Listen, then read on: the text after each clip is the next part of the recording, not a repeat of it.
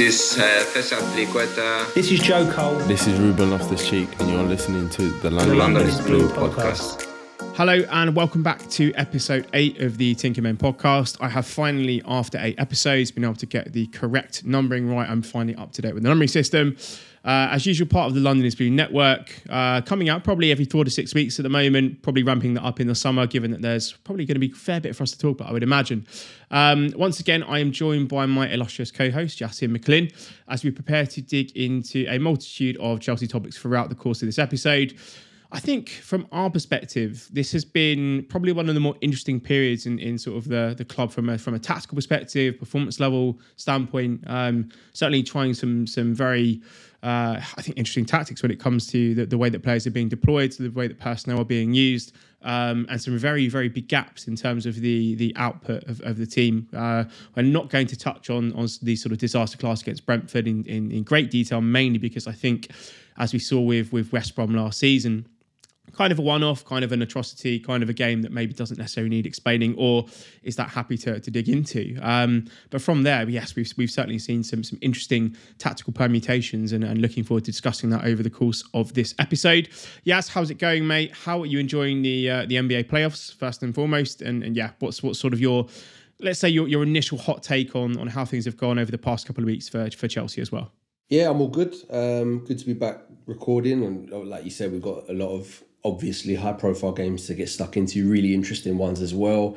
Yeah, I am really in NBA mode, and after my Boston Celtics winning at the buzzer in Game 1, I'm amped. I'm good. I'm feeling good. So yeah, it's nice to get into the football a little bit as well, and come away from the time zone struggles that I have of keeping up with something that happens in the middle of the night. Yeah, I guess my hot take was maybe not a hot take, but it's like you said, I think the Brentford thing, a lot of discourse afterwards was, look what happens when you play a back four. And it's just like, yeah, well, I mean, we did play a back four, but they're a very good team on the counter. They hit us on the counter. They hit us from set pieces. But then we'd kept, I think, 4 clean sheets in a row with a back four prior to that. Against Spurs, against Newcastle, against Palace, conceded very, very late against Brighton. So I think that maybe is pouring cold water on a hot take, I guess, if anything. But he does seem to have, since Brentford, gone very much back to a kind of a 3-4-3, definitely back 3, back 5. We'll talk about how he's tweaked that, especially with the Southampton and Madrid games, because the midfield does look very different. I know you touched on it in one of the reaction posts to Southampton and stuff. But yeah, I think it makes sense to kind of touch on, to start, what we almost ended on last episode, which is the continued Ruben Tada. And we have this bad knack of talking. We've done it now a few times. We talked about Ruben just before Ruben sort of taken centre stage again, and we talked about Lukaku a couple months before Lukaku took centre stage again and stuff. So I think it is worth going over, because so much seems to have, it feels different about Ruben, and obviously this is in the light of Tuchel talking publicly pre-Palace after relying on him in the right wing back role against Southampton and Madrid away. And I think the quote that you sort of put on our notes here, that he hid his talent and his potential for a long time, is really interesting. And he mentioned about him not having confidence. He mentioned about it's not overconfidence. If anything, it's the opposite. And I think that can happen when you have his injury history in particular, trusting your body and really pushing yourself to your limits. That's interesting. And he does strike you as a player that must dominate in training all the time. And yeah, he had some humour with it as well. I really do love hearing Tuchel talk. Even today's press conference, there was a load of interesting stuff we'll maybe get to at the very end. He talks with a lot of humour. He said it's not good. It's not enough to just be really good looking like Ruben is. Like he has to put the consistency in. Yeah. And I mean, with his, I would argue, match-winning performance, you could argue, against Palace. It was obviously using the media very well. So I guess we touched on him a bit, but do you think he has levels to go, I guess, is my question with Ruben. Before we get into the ins and outs of tactics and stuff, I know he's a player that you and me have liked for years, you in particular. Do you think he still has levels to go? Do you think he kind of is what he is now, and he's a really, really good, cool, interesting squad rotation piece? I know you mentioned that he, on the last episode, he's not someone you're going to build around as a 6 necessarily. But do you think he does still have levels to go? And do you think that Tuchel is going to be successful in getting those levels out of him? Yeah, it's an interesting question, Yaz, and I've actually chucked in the notes here that whenever I get back involved with Loftus-Cheek, thinking about his future at Chelsea, it's the quotation from The Godfather 3. It's the one that appears in The Sopranos and memes all the time. You know, just when I thought I was out, they pull me back in. So I think this probably, maybe reflects the way that I am looking at how sort of world football is heading in terms of sort of multifaceted or multi-dimensional players who can do lots of different things in lots of different areas of the pitch. The game is becoming perhaps less rigidly structured and positioned in terms of how players are treated. You know, you don't have to look at just Chelsea in terms of guys like Reece James, but, you know, people like Trent Alexander-Arnold. There are numerous examples of players who, kind of feature and do fantastic pieces of work in a variety of positions. I think that I'm looking at now, and there were some comments from him which I think were press and maybe not necessarily in sort of the video stuff that I'd seen. But Ruben was sort of talking about, you know, his game was based on power, and he kind of lose that power with the injuries that he's had. You know, he said that confidence comes from playing a lot, being exposed to it every week. You get confidence and it becomes second nature to do things you do on the pitch. If you don't have confidence, you second guess yourself and it becomes a lot of overthinking on the pitch. That's what I've had for a lot of my career. I haven't been confident in myself because of my body and not playing a lot, so it's hard to then just come in and dazzle. That's the fight I've had all my life. And I think that kind of comment, that sort of, I suppose, almost a real kind of introspection on his own career from I think an intelligent and certainly an intelligent footballer, is probably where I stand in him now. If we are going to see, particularly with Thomas Tuchel, the kind of manager, the kind of coach that can not only just improve players, but give them that confidence, that self-belief to maybe reach levels that they hadn't necessarily thought that they could. If we could see that, and we're starting to see, and I've heard even, I think Mason Mount and others were commenting on Loftus-Cheek after the game about how his sort of physical quality is finally recovering, and it's almost been 2-3 years since that injury. If we're going to start seeing this version of Ruben, you know, again, he may not be a de facto starter, but, you know, I think as you and I have said numerous times this season, this isn't just about having a starting 11 now. You've got to have a squad of players that are all capable of coming in, playing the system, playing, you know, sort of understanding the game model, the requirements of different roles, and actually coming in and putting in performances. And, you know, if he is a sort of sixth man kind in that sort of midfield rotation, we are going to talk about the midfield in quite a bit of detail later, so we'll leave some of that for there. But, you know, if you're looking again, that kind of modern skill set I'm talking about now, there are lots of box-to-box-y, for want of a better term, kind of players, sort of surfacing in terms of the ability that, you know, they're good defensively, they're good in the middle, they can carry the ball potentially, or they're excellent at passing, but they have a really significantly strong sort of ball progressive trait. Ruben's being his dribbling and obviously his pace and his power when he carries. Even, you know, I thought he played a fantastic ball for a little outside of the foot pass to Timo Werner as well during the game. So, you know, some of that stuff that we'd maybe seen a bit under Starry, that I think you and I had questioned whether that was still there, that decision-making, that execution, the final third. Again, I'm not expecting him to turn into sort of prime Zinedine Zidane with sort of the creative playmaking, but having that in your locker with the size that he's got, with that ability to really kind of brush through and kind of carry the ball past a lot of Palace's midfielders. Might have been interesting if Conor Gallagher was playing to see how that physical battle would have gone. But I think he's now put himself in an interesting position for the rest of the season. Yeah, so I'll put it that way, because it just feels like to me, you know, Tuchel, I think, likes him. And I think when Tuchel likes you and he's willing to invest time in you, I think he's willing to figure out ways to use him, which I suppose kind of brings me on to my first real question to you. And we can start looking at this in sort of chronological order here. But this kind of weird wing back, I think I'm calling it a shuttler back or shuttle back, like a hybrid of, it's almost like a right-sided guy on a diamond midfield and a wing back at a full-back position. Being able to kind of play that versus, you know, sort of the more traditional sort of central midfield, quite, you know, aggressive central midfield position against Palace. Where do you think kind of the thought process from Tuchel has come in terms of trying to figure out how to utilise him? But what has this role, this kind of right wing back hybrid midfield role, kind of been to you? And what's been sort of the progression of that for Ruben under Tuchel? I think you touched on it a little bit there. With he's so versatile, right? He's able to drive, he's able to win duels, he's able to do things in tight spaces, he's able to get up and down the pitch. It's funny, when I can't remember what game it was he first played right wing back, but he did for I think 45 minutes earlier in the season, totally lost me who it was against. But by the end of the game, he looked knackered. And even against Madrid away, he looked pretty blowing by the end of it. And with his size and stuff, it's not something which I think was totally natural to him. But with his qualities, he was able to do it. Just a quick one though, before that is, I think with Ruben, we don't really know what player he is yet, I think. And I don't think Tuchel I think he knows. does as well. I think Exactly. I don't think he does. And I think maybe that was part of the thinking with Tuchel trying him out there. He's already tried him as the sweeper in the 3, and he's tried him as a 6, and we've seen him play on the left of a 3 under Sarri and really link up well with the left winger and stuff. Just something I forgot to mention at the start, and I think this is why we don't know what the final version of Ruben is and the fully polished version and everything like that. And I think people should keep this in mind when we do talk about Ruben and the injuries and stuff. He's 26 now.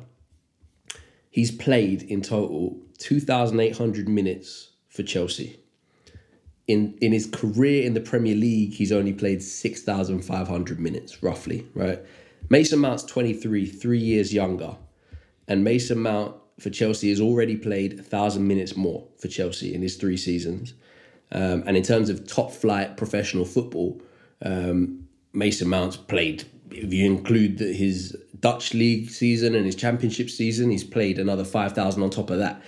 Then you compare Ruben to Kovacic, who's 2 years older. Kovacic has already played more minutes for Chelsea than Ruben has top flight football. So it shows you just that there's this player who has all these skills, but like he said with his injury stuff, and like Tuchel might be thinking, he's just never had the rhythm and the opportunities to know the pictures and to know the situations. Like we talked on the last episode about him freezing on the edge of the box a little bit and not really having a patented. Yeah. De Bruyne knows what shot he wants to look for, and good strikers know what finish is their patented finish and stuff. And he just seems a bit unsure of that. So I think the right wing back stuff, with those minutes in mind and with his lack of identity, is just a good way to get a good all-round player on the pitch in a role where maybe that could be an advantage. Maybe he's just able to do a little bit of everything, jack of all trades, master of none, I guess. But I think to start to talk about that role particularly, I think you have to go back to the first leg against Madrid. And I think Tuchel mentioned it. I don't know how much detail you want to talk about that first leg in particular, but Tuchel mentioned that the counter-pressing wasn't great. I think that the right wing-back, having a midfielder out there, right wing-back had the counter-pressing in mind. Madrid, in that first leg, found it way too easy for Modric and Kroos in particular to switch the play. Chelsea were really, really trying to squeeze Madrid on one side of the pitch, and Kante and Jorginho would load up on the ball side. Often on the right, the left, their right side, and it was just way too easy to find Kroos out, and then there was a massive gap in between Kante and Reece James, and at right wing back, which exposed Christensen in a 1v1 matchup he was never going to win in that first leg. And I think that was a lot of the thinking behind getting someone like Ruben in that kind of shuttler right wing back role, where he could come in when we just lost it. He could come in and plug that midfield. When we had it, he could go inside and really dominate and overload the build up in there and create a box or a diamond for us to play for in the middle. As well as that engine and that size and that athleticism we've talked about, in terms of he can just get up and down the line as well and be a real threat there.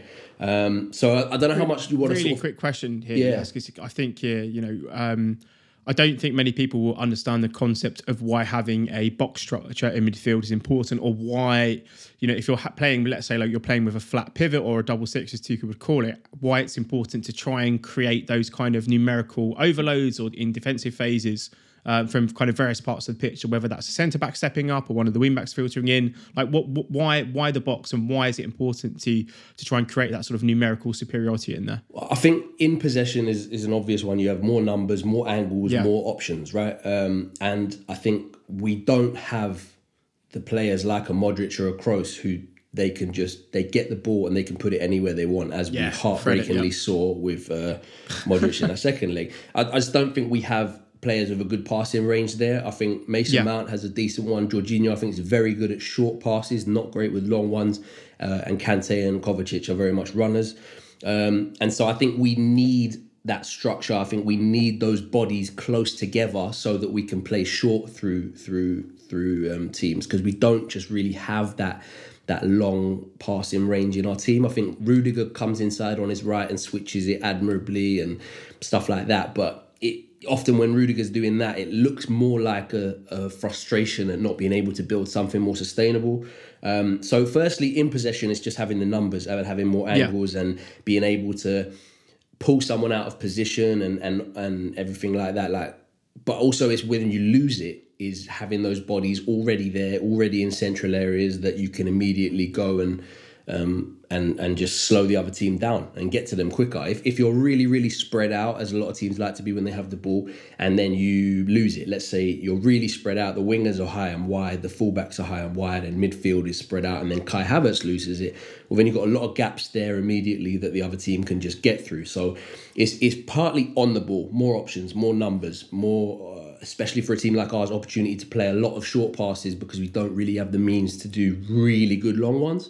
But then it's when you lose it as well, as having the bodies there. And I think we're going to touch on that a little bit. I think that was one of the things, counter-pressing is what Tuchel highlighted as an issue with that first leg. I think it was more than just that. I think it might be the first big game that Tuchel got wrong for me as a fan. But it's definitely something that is night and day after that first leg in the 3 games we've seen since, with Ruben in that role, against Southampton and Madrid the second leg, and also just generally against Palace in the second half when he came on. What was the main, I know sort of looking at for a single difference here, but what were kind of the material things that were different between the Real Madrid game and the Palace, and the Southampton game, where Ruben came in and started as a wing back? And I know that this is something you've touched on quite regularly on here, but I think it's worth making sort of the point again in terms of how maybe not having the most dynamic set of wing-backs from Reece and Chilwell aren't there, how that can obviously affect ball speed, how it can affect how quickly Chelsea progress. I suppose also the quality that we have in wide areas. So how much of that is a nod that Ruben is maybe a little bit more technically gifted than Azpilicueta or another option that we have at the moment? And how much of that do you think was, as you say, again, almost preparing for that Madrid second leg with a view to using Ruben in this kind of hybrid role? Yeah, massively. I think Tuchel might have galaxy-brained it a little bit in that Cesar is also already quite limited on the right-hand side in terms of he doesn't have the burst, he doesn't have the speed, he doesn't have the dribbling ability, he doesn't really have a range of pass. So then to put him on the left, I think backfired massively. I got the reasoning in a way, in that you might want to lock that down that side. But what I found a bit strange was that Vinicius is nominally on the left for Madrid, so I felt the threat was very much on the opposite side. And if you compare the first and second legs, Valverde rarely got forward in the second leg because he had so much more to think about, with Alonso being as high and as much of a threat as he was. I think Azpi being on the left, as you just mentioned perfectly, the technical deficiencies anyway, to then put him on the wrong side where he has to constantly come in and wasn't able to really overlap in any meaningful way, I think invited a lot of pressure down that side, and that's where they built a lot of their attacks to then switch out to Vinicius, who had Christensen 1v1. So I think that was a real problem. And then, yeah, I think it's again, in terms of moving forward with Ruben in the role on the opposite side, it's one thing technically to be a 1v1 player down the wing, but we benefited so much from him coming inside and being an extra midfielder. Yeah. And Cesar just can't do that. He just not... I don't think people appreciate how hard it is for players who have mainly spent their whole career facing one way, especially wide players who've spent their whole career just going up and down, compared to coming into the middle where you have to see 360 degrees, all angles, know where pressure's coming from, your left shoulder, your right shoulder, right up your back, or chasing you back. If you've passed the press, then the forwards might come and harass you a little bit. There's just so many more decisions to make, and it's such a higher level of technical difficulty to contribute in the middle, that I thought it was just inspired and really good to have Ruben there to come in and do so. And it was interesting watching it, especially against Southampton, as almost a little warm-up for that Madrid second leg. You could kind of see almost like the exact instructions that he had. It was when Mendy had it and we were building with that 3, then he came and created that box. But then when it was on the left, he kind of did the opposite of that. He opened the pitch up and stayed really wide. When he noticed Kai drift out to the right wing, which he did plenty of times in both second leg and Southampton, then that was his opportunity to go and be a Mason Mount-esque runner inside or drive with the ball inside. So it was a really nice balance of coming in and adding something, some extra structure centrally, some extra support centrally, and being able to isolate yourself when the ball was on the left for a big switch and just be able to take someone out athletically. And I think it worked really well. I think it worked really well against Madrid. I think it worked really well against Southampton. And I think he balanced it beautifully, to be honest, Ruben himself. I think it is tough to play those double roles. I think Reece also against Madrid did it, and Palace did an excellent. I think Reece almost was so good that he enabled Ruben to be so good. And again, I don't think Ruben can play with as much freedom if he has Christensen behind him in that right centre-back role, because Reece was just able to... We talked about when you sign players and forwards and elite players, you really want to be able to do the job of two men, because if it becomes 1v1 across the pitch, then whoever's just going to... It's very risky. 1v1 across the pitch leaves you in situations like the first leg where Benzema gets the better of Silva and Vinicius gets the better of Christensen and the game's gone. Whereas if you have someone like Reece, someone like Ruben, who can balance those dual roles really, really well.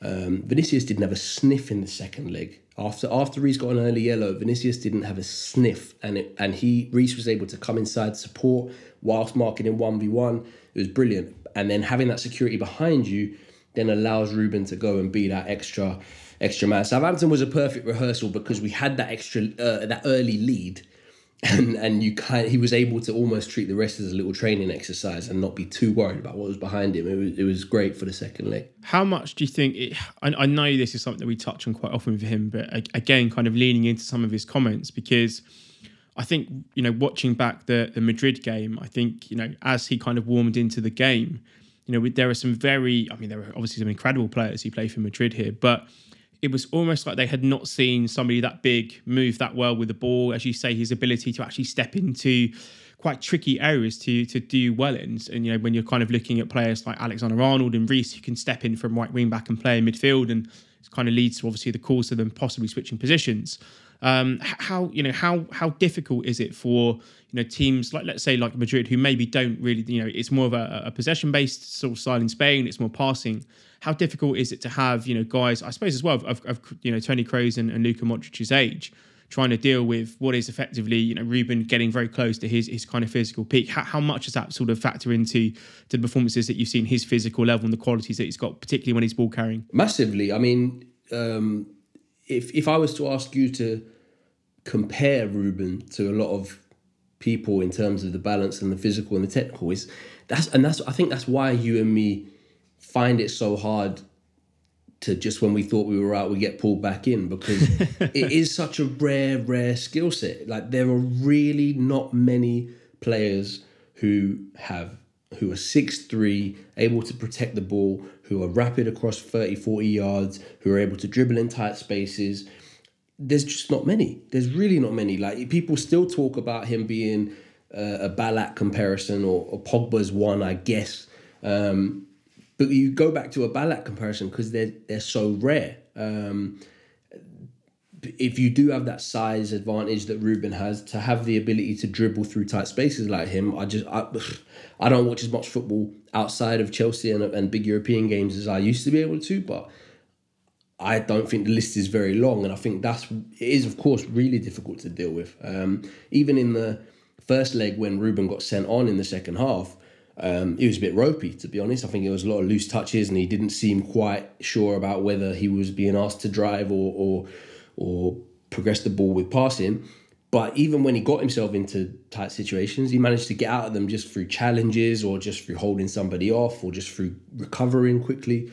And I think that's why it's that unique skill set and that blend of stuff is why we get so excited at the potential, and why Tuchel clearly just hasn't let it go yet. Like, even it's easy to forget that in summer Ruben was being offered on loan apparently and wasn't really a likely candidate to stay, and now he's the most used sub off the bench, and being trusted with a brand new role in do or die Champions League game. So massively hard to cope with. And I think that's where we talked about it in the last episode, but that's where the Jorginho replacement is so interesting, because while Jorginho brings some good things, he's never going to get past you. And if Ruben can add that kind of tempo setting passing range to the ability to just go past anyone at any given time like a Kovacic can, then it's a massively, massively difficult proposition to handle. If we move and look to the Palace game, obviously, Kovacic goes down injured. It looks like he's going to be out for quite a while, which is unfortunate, because I think I've certainly started to warm up to him this season. It's taken me a while, I would say, but I think he's probably our best midfielder, certainly at this point in the relative careers of everyone else. But the game appeared quite flat. It felt quite one-dimensional. It felt like a very familiar performance that we've had a few times this season, where the team lacks dynamism, it lacks impetus, there's not real drive. Ruben came on in a more familiar position. He came on in sort of a central midfield role. It looked like he was being asked to play quite high. He was asked to be quite aggressive in terms of positioning. But again, from that, I suppose, slightly more traditional role for him, what was his impact on the game, or how did he impact the game? And again, how did sort of Tuchel deploy him to really, I suppose, it kind of felt like he was one of the main reasons that Chelsea were able to get on the front foot against Palace, given how well they'd set up, how well they'd matched up in the first half. Yeah, I think Tuchel mentioned this as well. I certainly haven't seen Palace play a 3-5-2 or a 5-3-2 as much this season, if at all. They've felt more like a 4-2-3-1, 4-3-3 team all year. And then when they lined up with that at Wembley, I was there. I was a bit confused. I was like, whoa, okay. And first half, I think where Chelsea struggled with Palace was they had a really narrow pressing box. So I think after that first Madrid leg, there's been a real noticeable, we'll talk about this when we talk about the legacy of that performance and what it might mean for us in the future, but there's been a noticeable shift that we're building with 5 or 4 a lot less often. We're really, really relying on that 3 to build and asking the wing-backs to be much higher and the midfielders to be higher and just trying to put the impetus on pinning people back more so than inviting the pressure.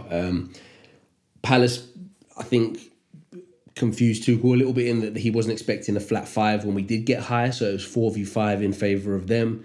And what they had was Matete and Zaha as a front 2, and then they had Eze and Schlupp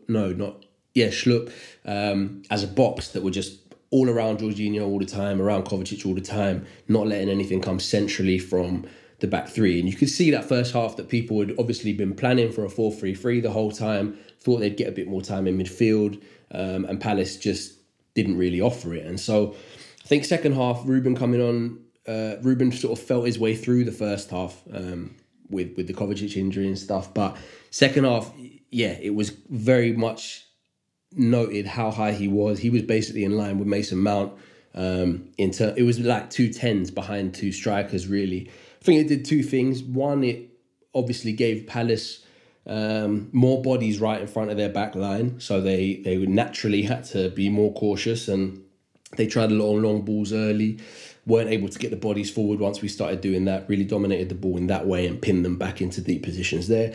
Also, I know he got a lot of criticism for the performance because there was 2 hairy moments where he lost the ball, but having Ruben and Mace that high gave Jorginho a lot of space to work, and I think Jorginho was pretty important in wrestling control back and pushing Palace back incrementally with yards. Like the Ruben goal comes from 2 Jorginho through balls, one that doesn't go through to Werner. We win it with the counter press. I think Ruben and somebody pushed the ball out to Tyreek Mitchell. Cesar Azpilicueta wins it off Tyreek Mitchell.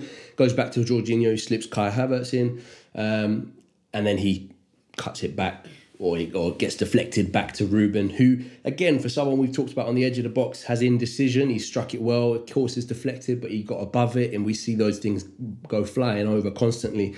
So, I think Ruben and Mason, having those guys as essentially 2 10s, really, really pinned Palace back. It's 2 horrible guys to have to mark in there because they are so good in tight spaces. And it just allowed Jorginho to have more influence and just push Palace further back. So I think, again, he did come on and change the game. Had a great counter opportunity that he slid Havertz in later on as well, in which he could have really consolidated the win if Havertz hadn't been pushed wide by the defence there. So it's just, I tell you what, it's been a good week for Ruben Loftus-Cheek and his Chelsea prospects. That's all I'll say.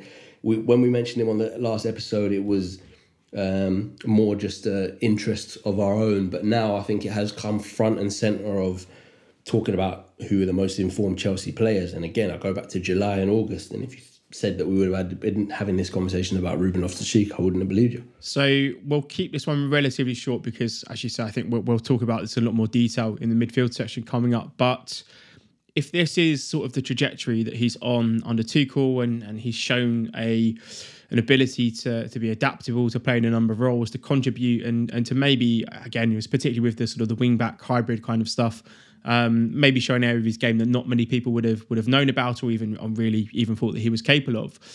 Going into next season, do you think you're more confident that he has a position in the squad?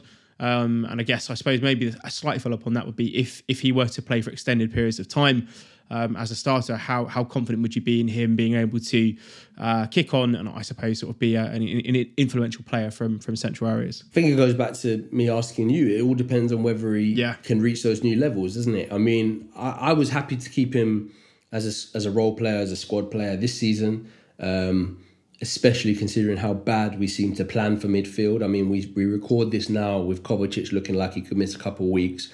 Jorginho's not had a great season. Kante, there is maybe the fasting element and stuff, but he is not had a great season himself. Kante, I think it's a far cry from the guy who was a man of the match in every single Champions League knockout round last year. I think he struggled in the first leg against Madrid. He was at fault for 1, maybe 2 goals in the second leg. It's been tough for Kante. It's been tough for Jorginho. Kovacic has picked up another injury. It's one of several this season. Saul Niguez is not going to stay beyond this season. So the planning for midfield has been awful. And we called that on before this was even called the Tinkermen. When we called it, when we had this podcast name something, we're not longer allowed to name it for copyright reasons. We were concerned about the midfield makeup. So massive opportunity grasped by Ruben. And I think when you hear Tuchel talk about him, he's so effusive in his praise and he knows that the potential is there. I think if he can stay fit, there's not a lot of mileage on the clock looking at those minutes relative to somebody like a Mason and a Kovacic. I think next season I have a funny thing about the World Cup next season. I think that's going to disrupt a lot of teams. Liverpool, for example, have Diaz and Salah not going to the World Cup. That's going to be several weeks off for them in the middle of the season. I don't see Ruben cracking the England squad, so it will be good to have someone of his ability relatively fresh compared to someone like a Mount, Conor Gallagher, who might crack that squad. So 100% I'd like to keep him. I'd like to extend him, to be honest, as well. I think at worst, he's a really, really interesting tactical option off the bench. He has quality, whether it's game-changing quality in a Champions League semi-final, quarter-final, okay, cool, but players like him don't grow on trees and they're really, really valuable. So 100% I'd like to keep him around. 100% I'd like to see him as involved as now, but it all depends on whether he can add 5-10 goals to his game, get even better in the defensive phases, get better at winning balls, get better at staying fit, get better with the stamina in terms of being able to do this wing-back role for 90 minutes or 120 minutes. So there's still a lot of questions for him to answer and stuff, but I think with the potential that's there, with the low mileage in terms of his minutes played, and with the way you hear Tuchel, you can tell when a manager likes working with players and when they're excited to work with a player, and he speaks so highly of him that you like you say, like you hope that Tuchel will put his time into him and try and improve him. Yeah, I think that probably is a very good time to bring part 1 to a conclusion. So when we come back, we'll be talking about the Bernabeu Blues. Part 3, we'll be looking at Crystal Palace in a little bit more detail. Part 4, probably the bit that I'm looking forward to most. We're looking at this impending kind of midfield gap that we've created for ourselves, and then finishing up with a little bit of any other business, which is going to take a little bit of a deep dive into Timo Werner. Also, just generally how Tuchel's sort of done this season as well. Maybe a little bit on Reece James, who knows. And then finish up with the Tinkerman 10. But as usual, before we head into the ad break here, I would like to thank the sponsors for financially sponsoring this show. All right, our next partner has a product that I use literally every day. I started taking AG1 because, well, it's hard to get a lot of micronutrients in. You know, we're all focused on our macros with protein, carbs, and fat. And now we got to add the micronutrients from fruits and vegetables. It's just hard to eat that many servings a day. So I started doing it just to make my life a lot more efficient. I'm getting better gut health and a more durable, resistant immune system. So what is this stuff? Well, with one delicious scoop of AG1, you're absorbing 75 high-quality vitamins, minerals, whole food, sourced superfoods, probiotics, and adaptogens to help you start your day right. This special blend of ingredients supports your gut health, your nervous system, your immune system, your energy, recovery, focus, and aging, all of the things. Again, I do it. It's easy, it's fast, it's quick. I throw out my shaker usually on my way home from work, drink it. It goes down quickly. And like I said, you get 6 servings of vegetables a day very easily. But hey, don't listen to me. Athletic Greens has over 7,000 5-star reviews. It's recommended by professional athletes and is trusted by leading health experts such as Tim Ferriss and Michael Gervais. So right now it's time to reclaim your health and arm your immune system with convenient daily nutrition. It's just 1 scoop in a cup of water every day. That's it. No need for a million different pills, supplements to look out for your gut health.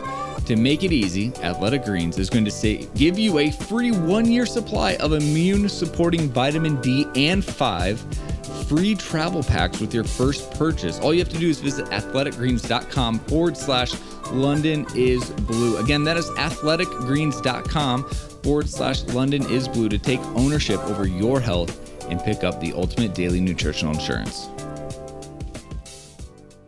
Hello, everyone, and welcome back to part 2 of the Tinkermen.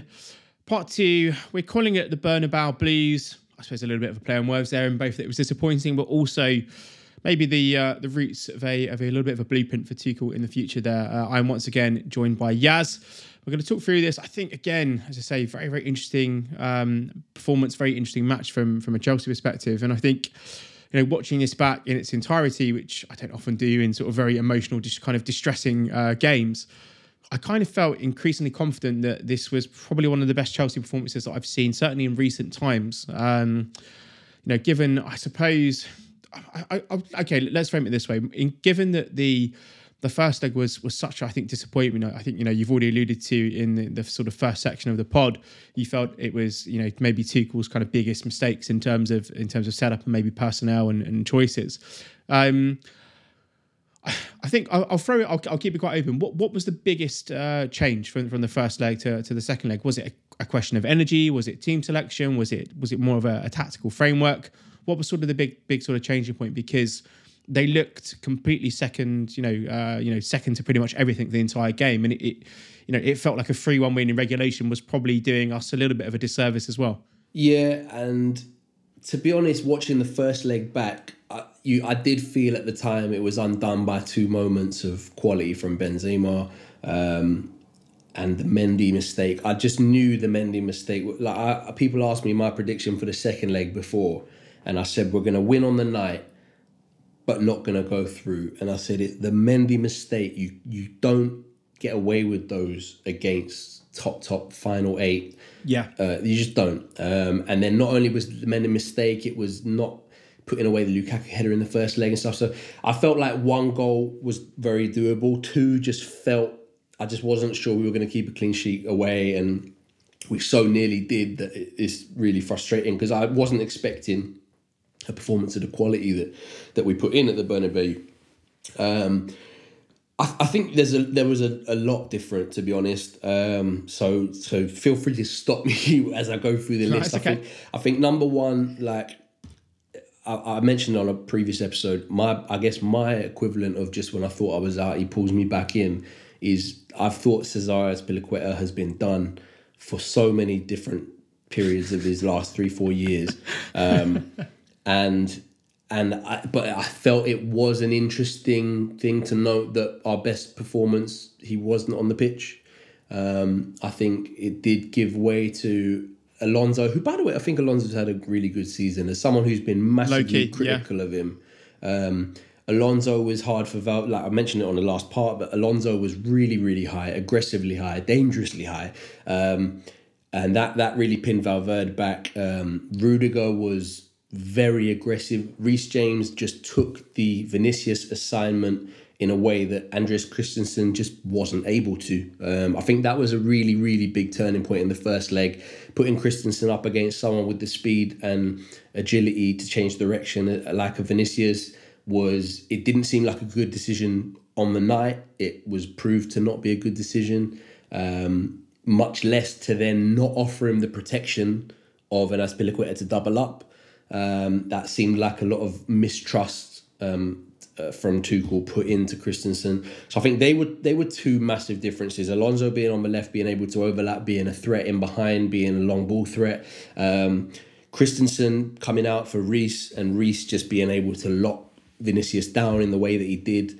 I will talk about Reece towards the end of the pod, but I think the reaction from the Real Madrid players should be impressive and concerning, I think, for us in terms of how much Benzema wanting his shirt, and Vinicius commenting on his Instagram afterwards and stuff. That seemed like a little bit of a charm offensive there, and he did himself he didn't do himself any harm in terms of a scouting report there. Also, I think I don't think Jorginho was very bad. I don't think he was poor in the first leg. Personally, I know he made, as is the way with Twitter, there was one play where he took a while and he misplaced a pass that went viral and stuff, but I don't think he was particularly poor. I think him and Kante, it's the first time I would argue that Kante's maybe ever been worse than Jorginho. But I do think having Kante and Kovacic in a game that needed pace, needed urgency, needed running around Modric and Kroos, I think that helped. I think one of the biggest things is, I think Timo over Pulisic. Pulisic was another one who I feel like let Tuchel down massively in the first leg. I think he was really anonymous and didn't get any change out of Carvajal. Carvajal is a not rapid 32-year-old fullback. If you're Christian Pulisic, you need to be able to win that matchup 1v1, and he just felt anonymous. And then lastly, I think there's been a noticeable shift in Mason Mount's role. And I know you mentioned it after the Southampton win. I haven't received my royalties for the connector thing yet. That's fine. That's cool. It's all right. Are we putting it into Football Manager for next season, though? We have connections. So is it going to go into Football Manager next season? I don't know. I'll have to have a word with Elliot. Maybe I can get it in the description. I don't know. I'm sure that those genius nerds have already got something better than connector, though. But if you notice Mount, and this is a funny thing about Mount. Mount, I think, is very underrated by non-Chelsea fans. They don't see the intangible stuff, the intrinsic stuff, the little stuff that makes us a much better team with him in the side. And one of the things I haven't loved about Tuchel's selections is his choice of Mount being the right-sided player of the front three and basically spamming crosses a lot of the time and doing underlaps to open up things for Reece and Pulisic and stuff. I haven't loved his use of Mount. The last few games after Brentford, Madrid at home a little bit, but Madrid away and Southampton, it's been very much a 3-4-1-2. And Mount being that one, and him having total creative freedom to go and connect on the left, go and connect on the right, know when the right time and area to press from is. I'm sure it's there on the average position of him in a game, but it's also just the things he gets through, the runs in behind. He comes deep and it allows Kante to get in behind him from the space that he's vacated.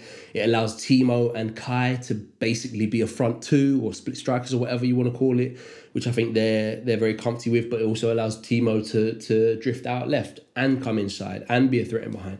So I think there's a lot there. I think playing a proper left wing back, I think it was a bit scared from Tuchel to play Azpi on the left, and I think that backfired. Playing a proper left wing back as high as he did, having Reece be able to manage that matchup against Vinicius was massive.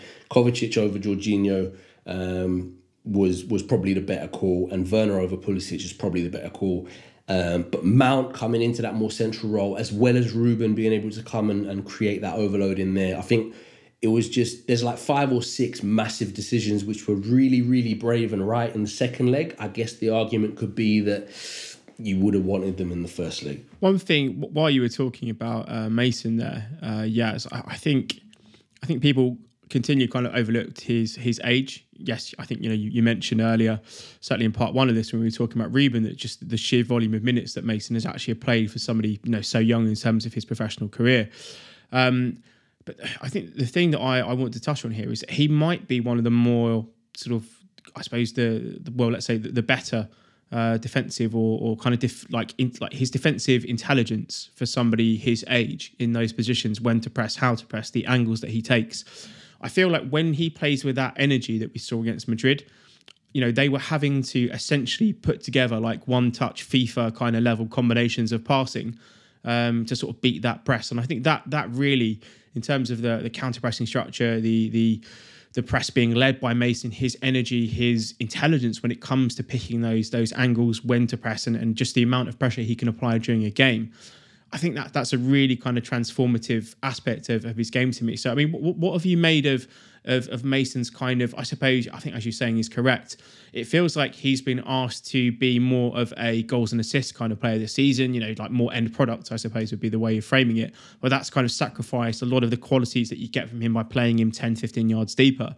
Sort of going forward in terms of his kind of future in a system like this or something similar, how important is he, or possibly maybe looking at a Gallagher or something like that, how important is that energy, that pressing that you think is really letting us be aggressive and be on the front foot in big games? Because it felt like, certainly for the majority of the game, Madrid just couldn't live with the kind of relentless energy and pressing that we had, and a lot of that seems to come from Mason Mount. Yeah, I think even Jody Morris talked about it, and this is when he was part of the first team, and that's talking 3 years ago now, when he was 20 years old. Like, a lot of high level decision making is not really decision making. A lot of high level split second stuff is not coached, it's learned, if that makes sense. It's not explicitly go here then when this happens, because there's not time to make those explicit decisions all the time. Sometimes there is, of course. I think certain positions you're able to get away with it a bit more, like strikers spend most of their game off the ball, watching the defenders around them, predicting when the ball's going to come in, moving, everything like that. In the engine room, in the chaos of midfield, I don't think there is the time to make explicit decisions. And so I think when you have a player like Mason Mount, yes, it's energy, but it's just a knack, and it's just one of those uncoachable, unbottleable, unreplicable things that certain players have and certain players don't. And it's that whole right place, right time, or right decision all the time and stuff like that. They're very hard things to categorize and to bottle and be able to just give another player. And that's where maybe my concern is for someone like a Ruben, is that he's just not that guy on the edge of the box, right? Mason is very much that guy. And I think when you take him away from where the game is won and lost and where the game happens, I just feel like it's doing the team a disservice. So yes, like you said, it's energy, but I think that's where he gets the bad rap. It is energy, but people they think he's a roadrunner. They just think he's a roadrunner, and it's just energy. Yeah. But it's not. It's not just that he presses the right angle, he presses the right time. He's able to press and not lose attention on where the ball is, while asking Kovacic to come and support him. And it's when he gets it as well. Like, it's not like he's just the off the ball terrier destroyer. Like, he links play better than anybody else in the squad, in my opinion. He is able to make the right pass in tight spaces better than pretty much anyone else in the squad, in my opinion. Finishing could do with work, but like you said, he's just turned 23 maybe like 2 months ago. So I think it is partly all to do with Mason, and he deserves credit for it. But like we talked on with part 1, I think it was tactical as well. It was on Tuchel as well. Having Ruben be able to come in and be an auxiliary midfielder, an extra midfielder, and having Mace be deeper than the front three and be in there. All of a sudden now you're 2 bodies against them in the first leg, which was very easy to just ping out to Kroos in his sort of patented little left back area so he can play it through, or Casemiro could play a diag through.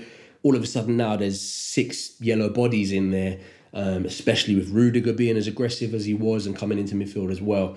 So I think I think Mason definitely leads that, but we were so much better at plugging it in the second leg, just tactically in terms of what zones we had people in, and we played into their hands a little. We were very flat, and a lot of the bodies were in the back line in the first leg. A lot of the bodies were in the back 5 or the back 4.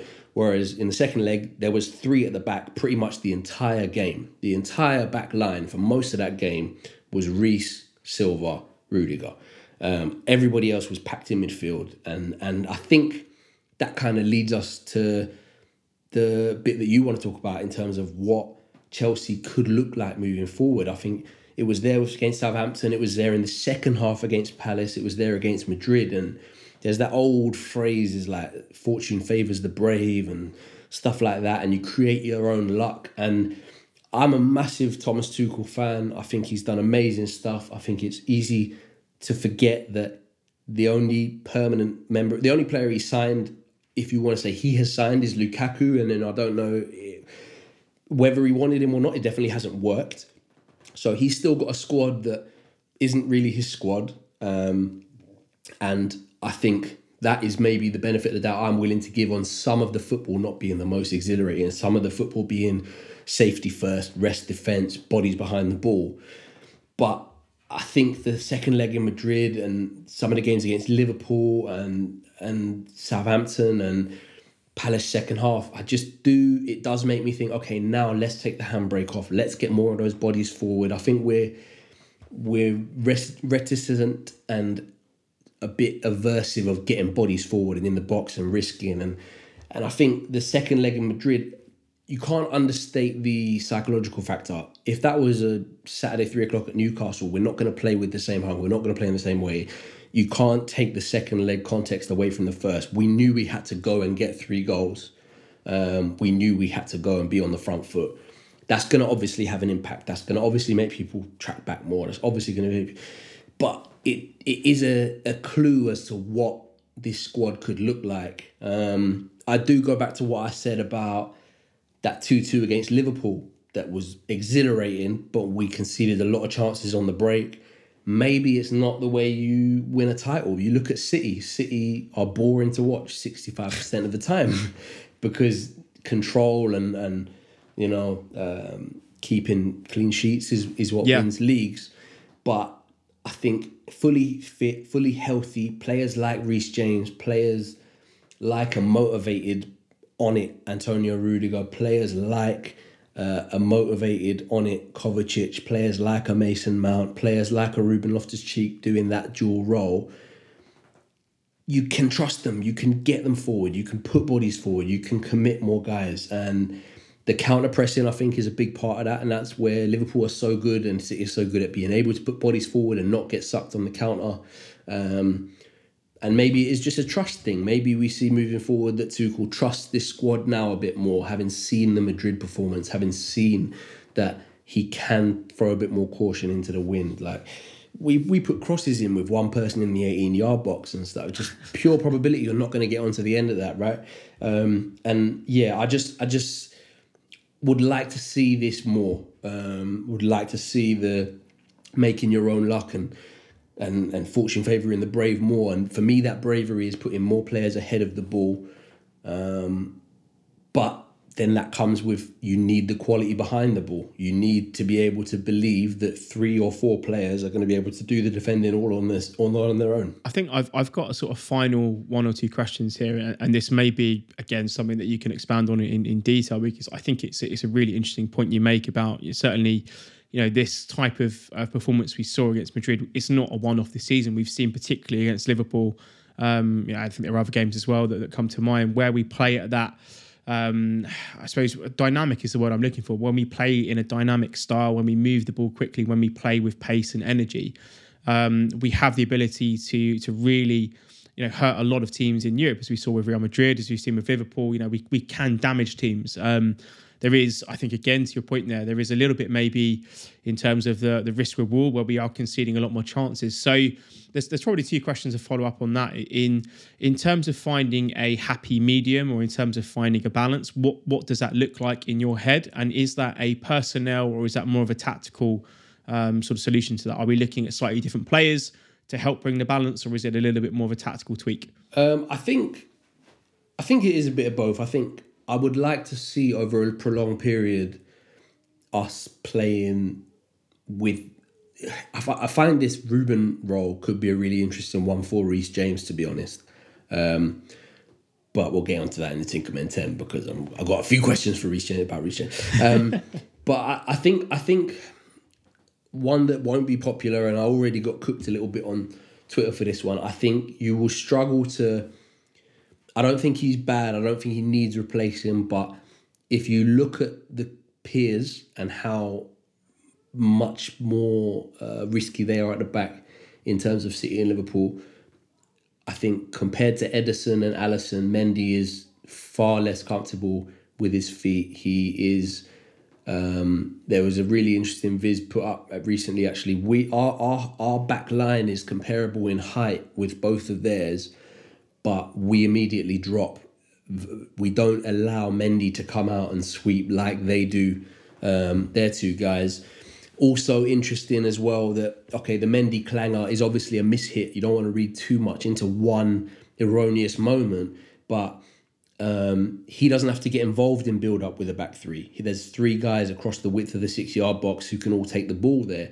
Immediately, if we go to a back 4 or something like against Madrid, where Reece is sort of in between a right back and a right centre back and everything like that, Mendy all of a sudden needs to come outside of the 18-yard box and be involved in the build-up a lot more. And it's just, I like Mendy, but it's not his game. And so I think to be a really daring, high-risk team, I think that would be something that maybe would have to be phased in over the next year or 2. It's not something I'm clamouring for. I like Mendy. I love his story. I think he's ledge.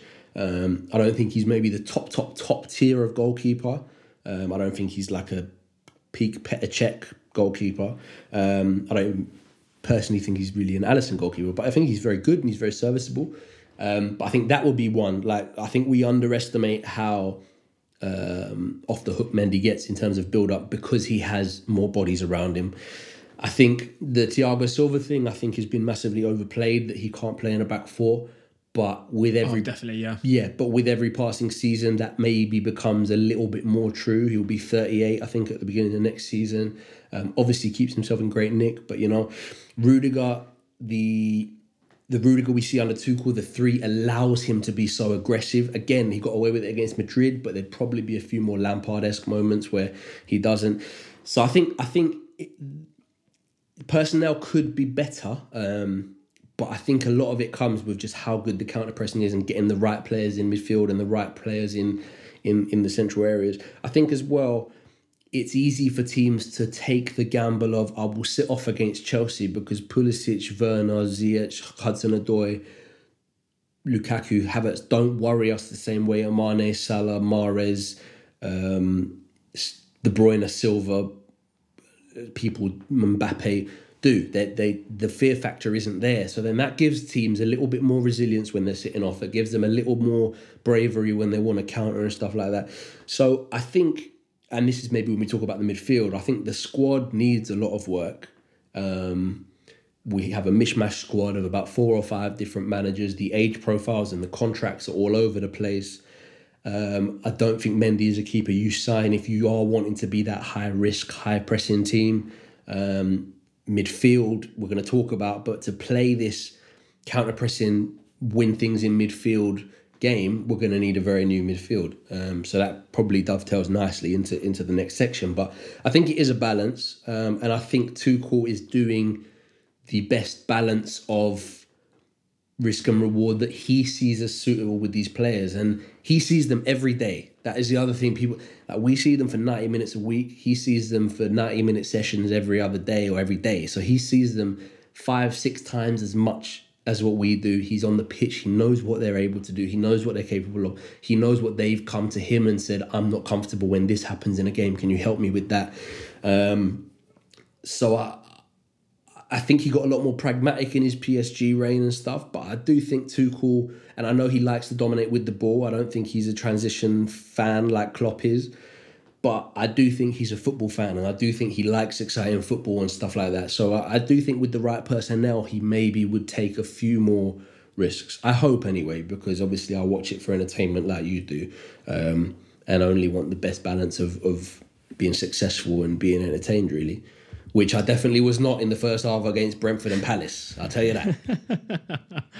Yeah, it's a really good point. I think I'll echo that. And in terms of, in fact, this is probably going to be in the sort of the other business section here, but maybe a very small point before we move on to part 3 after the ads that are coming up here. But I think the way that Tuchel has managed this season, as Yaz and I have probably been leading the charge on sort of the construction of the squad and how it's very difficult to play like a single style of play, or at least have a single framework that different players can kind of tap into, and how many times we've really kind of changed sort of tactics this season, how many times sort of the system has changed, obviously in terms of the personnel, how that has kind of fluctuated through the season. I think how he has managed certainly the past couple of weeks, given the I suppose maybe the kind of the kick up the arse the players they needed against Brentford, how that has kind of transitioned into some of our better performances. Absolutely obliterated Southampton in what felt like second gear, maybe touching third gear at times. Blew Real Madrid away, given how good they are. Obviously, to Yaz's point, felt like a win. Maybe a win was doable, but certainly not the performance level not the performance level that came with. And then the second half against Palace again was just Chelsea going up a gear and a half against Palace, and them not really being able to deliver. So I think he's done such an incredible job. And when we're looking at the summer, and certainly obviously with the rather large elephant in the room of the ownership situation still not being resolved, therefore not being able to really tap into a recruitment strategy or figure that sort of portion of what's going to happen.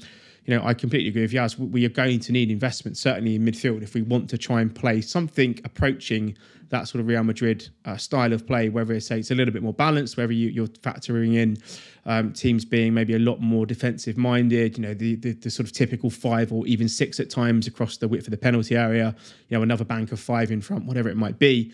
I think we're going to have to figure that out again, probably in terms of how that is dealt with sort of selections here. But yeah, I think that there is something here, and I think we've got the foundation. Certainly, keep mentioning them, guys like Reece, guys like Mason, even sort of Ruben's kind of resurgence. Tony Rudiger, if they can keep hold of him, they have a real kind of core of players that can play, in my opinion, a style of football that can win Premier League titles. I think it's just been a question of how we recruit, how we maybe integrate some of the youngsters coming back in, how that sort of looks over the next 1 to 2 seasons. But I think that probably bring the end of part 2 to a close here.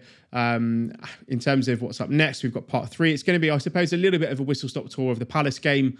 Few interesting things, certainly second half when it came to maybe some player deployments. But then probably getting into part 4, which would be maybe a bit more of a chunkier section looking at midfield. Part 5, any other business, and I think that's going to be touching a little bit on Timo Werner and maybe an early assessment on Thomas Tuchel, and then finishing up with part 6 with the Tinkerman 10. So as usual, thank you to the sponsors for financially contributing to the show, and we will see you guys in part 3. Look, guys, it's Editor Jake here to break some news. That's the end of episode 1. But, hear me out. We have an episode 2 of the Tinkerman, and this month an episode 3 of the Tinkerman. So if you're somebody who likes a weekend release of the podcast, say a Saturday release and a Sunday release, we have fantastic news. Maybe you're going to get your chores done while listening to the Tinkerman this weekend. So we'll see you tomorrow, and we'll see you the day after with some more Joe Tweeds and Yaz. But until then, keep the blue flag flying high.